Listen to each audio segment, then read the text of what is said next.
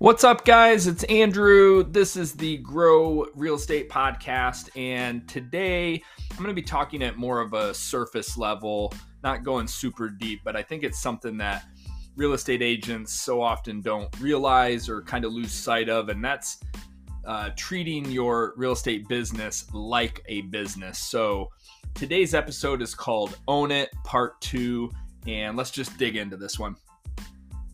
So people decide to get into real estate for a lot of different reasons. Some get into real estate to make money. Others want something that gives them flexibility over their schedules. Yet other people get into the business because they want to be their own boss. In any case, owning your own business, which by the way is what being a real estate agent is, can be an incredibly rewarding experience, but it's also a challenging journey. Whether you're just starting out or looking to take your real estate business to the next level, there's some key factors to keep in mind here. First, you've got to start with a clear vision of your business. And I did a whole podcast episode on this one topic, vision. So I'd strongly encourage you go back and listen to that one. But really the first step in owning your own real estate business is to start with a clear vision of what you want that to be. What do you want to get out of working in real estate? Are you looking to work in the business full time, or is this just a side hustle? What are your goals and objectives, both short and long term? These are some questions that you want to ask yourself in developing that vision. And having a clear vision will really help guide your decision making and keep you focused on what's most important. Next is you really have got to focus on client service. I think this is one of the most critical factors in building a successful real estate business is focusing on that client service. And from the initial point of contact with a new client to how you interact and serve them during and throughout the transaction to the long-term follow-up after the sale, every interaction is an opportunity and where you should really focus on providing an excellent client experience. This is going to help you build a loyal client database and establish a strong reputation in your industry and in your market specifically. Third thing is you really want to surround yourself with a strong team or network.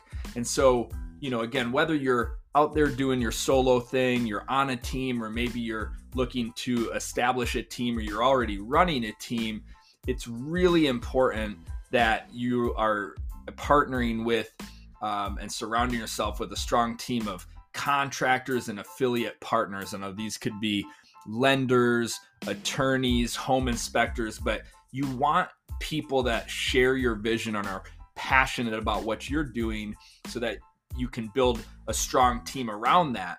This way you can really leverage the strengths of others and build a successful business that's greater than the sum of its parts. The next thing is you've really got to embrace technology. I think that it kind of goes without saying at this point in the real estate industry, but I can tell you technology is evolving at lightning speed right now, and it's really essential to stay up to date with the latest trends and developments, whether it's leveraging social media to reach your target audience or using cloud-based tools to really streamline your operations. Technology can help you be more efficient and effective in your business. And it's really about leverage, right? Leverage is kind of the key byproduct of adopting technology inside of your real estate business. And lastly, you got to stay focused and agile.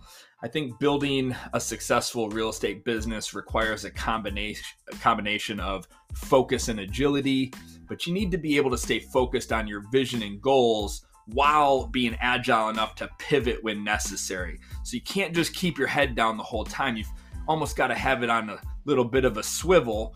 And a lot of times that means being open to feedback, staying on top of industry trends, and really being willing to take calculated risk when the time's right.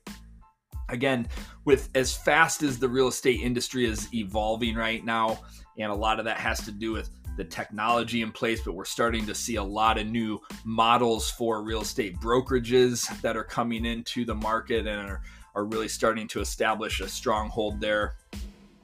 you just want to be sure that fast moving train, being the real estate industry, it isn't going to pass you right on by. So you really do want to stay up on that.